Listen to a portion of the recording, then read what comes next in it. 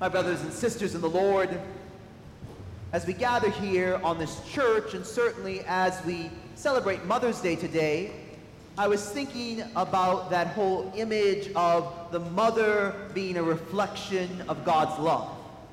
And I was doing some research on this whole kind of idea and this whole notion. I came across this little article that sort of asked different questions of second graders. And the questions had to relate to mothers. And I just want to share a few with you this morning. I thought they were kind of cute. The first question was this: why did God make mothers? Why did God make mothers? Now remember, this is second graders who are giving these answers. One child said this: she is the only one who knows where the Scotch tape is. Why did God make mothers? Mostly to clean the house. And I'll give you one more. Why did God make mothers? To help us out so when we were born, we could get out of there. Here was the second question. What would it take to make your mother perfect? What would it take to make your mother perfect? One child said this: on the inside, she is already perfect. Isn't that beautiful? On the inside, she is already perfect. On the outside, I think some plastic surgery would do. And one more: what would make your mom perfect? Diet. You know, her hair. I dye it purple. Kids say the darndest things. But certainly, my brothers and sisters, as we gather here this day, we recall that our moms in many ways have been our first teachers in the faith and the reflection of God's love to us. It reminds me of a story when I was in kindergarten, first day of school. Now you have to remember, I'm an only child.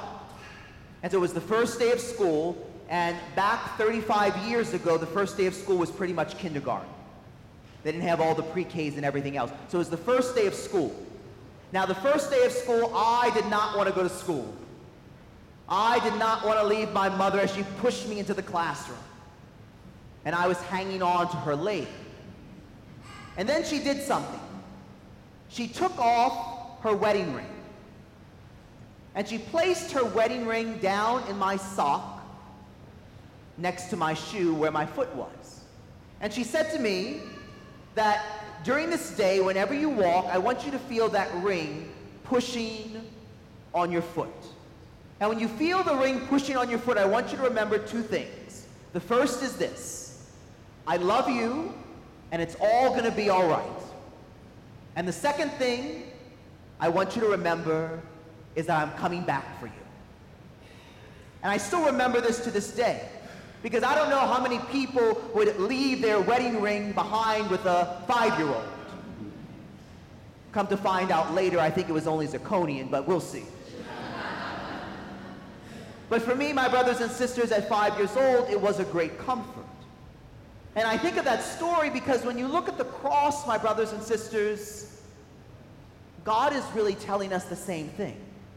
When we look at the cross, God is telling us that He loves us and that it's all going to be okay, whatever it is in our life. And He's also telling us that He promises to come back for us on the second coming, for those who are faithful in the vineyard. It's that whole image that we celebrate today on this Good Shepherd Sunday. What a wonderful day to celebrate Mother's Day on Good Shepherd Sunday, because Jesus is the Good Shepherd who cares for the flock. We see that in the readings today. In the gospel, very clearly, right at the beginning, Jesus says, "My sheep hear my voice, I know them, and they follow me." The great love of the Lord, the great promise that it's all going to be all right, whatever it is that is heavy on our hearts this day. And what does Jesus say next? "And I give them eternal life, and they shall never perish." The promise of new and everlasting life. The promise of the kingdom, that this world is not all there is. We also see it in our second reading from the book of Revelation.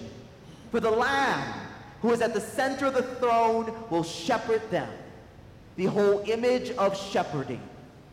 I remember, my brothers and sisters, those of you who go back a while may remember a priest by the name of Monsignor Lorio. I got to know Monsignor Lorio relatively well because when I was first ordained, he was in retirement and he lived with us at St. Clement. And any time there was the gospel that had to do with the Good Shepherd or the sheep, I remember Monsignor Lorio saying, you know, we're just like the sheep and we are pretty dumb. Because sheep are dumb. And you know, my brothers and sisters, while that may sound harsh, in reality, there's a lot of truth there. Because we do a lot of dumb things. We follow the way of sin instead of the way of virtue. We go our own way along the wide path rather than following the narrow road that leads to eternal life. But no matter what we do, the Good Shepherd continues to seek us out. He continues to look for us. He continues to call us by name and bring us back into the fold. Those two great promises, I love you and it's all going to be okay, and I'm coming back for you. And then, my brothers and sisters, if we look at that second reading from the book of Revelation, how does it end? And God will wipe away every tear from their eyes. Now, my brothers and sisters, I find that is a very profound verse. That God will wipe away every tear from our eyes. That's what it means to be the Good Shepherd. It's sort of the image of that mother when the child falls down. And the child comes running to the mother, and the mother puts the child in her lap. And it's only a little scratch, but the child is like in hysterics. And there's the mother wiping away the tears. And what does the mother usually say? It's going to be fine. It's going to be okay. You see, my friends, that's what God does in our life each day as the Good Shepherd. Because oftentimes, my brothers and sisters, we have to recognize that life is hard at times. Life is often very difficult. There are some hurts that only God can heal. There are some losses that only God can fill.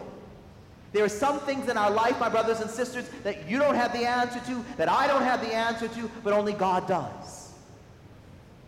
And God says to us, trust in me, and he will wipe away every tear. And oftentimes, my brothers and sisters, as we trust in him, as we know that the Lord will wipe away every tear as the Good Shepherd, then we too are called to wipe away the tears of others.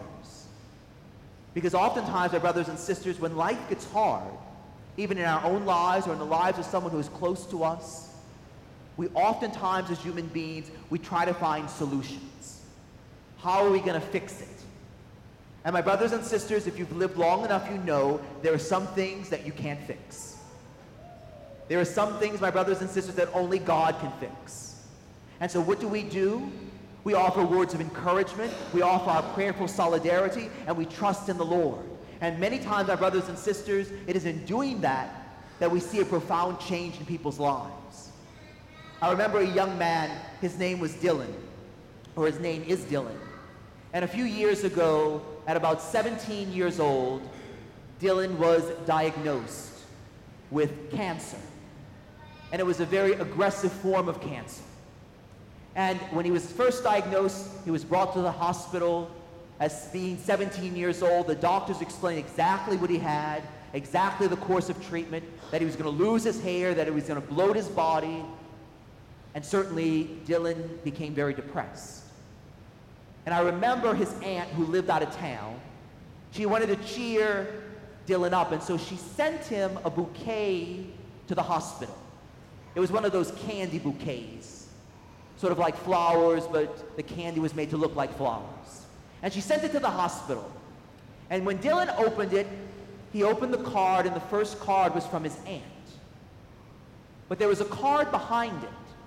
And when he opened that card, he began to read it, and it said something like this: Dear Dylan, I want you to know that I work for the flower shop that put together this arrangement. And I also want you to know that I was diagnosed with the same form of cancer that you had when I was 12 years old. But I want to tell you that I'm praying for you, and I know that God is going to provide for you, because now I am 30 years old and cancer-free. God never lets us down. You see, my brothers and sisters, that meant more to that young man than all the medical equipment that was worth millions of dollars around him, than the 200 years of knowledge combined with the doctors and the nurses and the surgeons. Because it's words of hope and words of prayer and words of trust that the Lord was going to provide, that he is the good shepherd. Because you see, my brothers and sisters, in the end, as God wipes away tears, so too are we called to wipe away tears as well. And the only way we can do that, my brothers and sisters, is when we reach out to others in love. And when we do that, my friends, oftentimes it's very difficult. I love this little quote that I'll share with you from C.S. Lewis when it comes to reaching out to others in love. He writes this: "To love at all is to be vulnerable. Love anything and your heart will certainly be wrung and possibly be broken. If you want to make sure of keeping it intact, you must give your heart to no one. Wrap it carefully around with hobbies and little luxuries. Avoid all entanglements. Lock it up safe in the casket or the coffin of your selfishness. But in the casket, safe, dark, motionless, and airless, it will change. Your heart will not be broken. It will become unbreakable, impenetrable, irredeemable. The only place outside of heaven where you can be perfectly safe from all the dangers of love is hell." You see, my brothers and sisters, to love as Jesus does is very risky. But that's the call of the gospel, to be able to reach out to others in the same love that the Lord Jesus reaches out to us. As we look at the cross this day, my friends, whatever we bring to the Lord Jesus and we lay at the foot of the cross, our heartaches, our sorrows, our family problems, our financial problems, our problems in school, our problems at work, whatever it is, do we hear the Good Shepherd say, "I love you. Trust me. It's going to be fine. And on the last day, I'm coming back."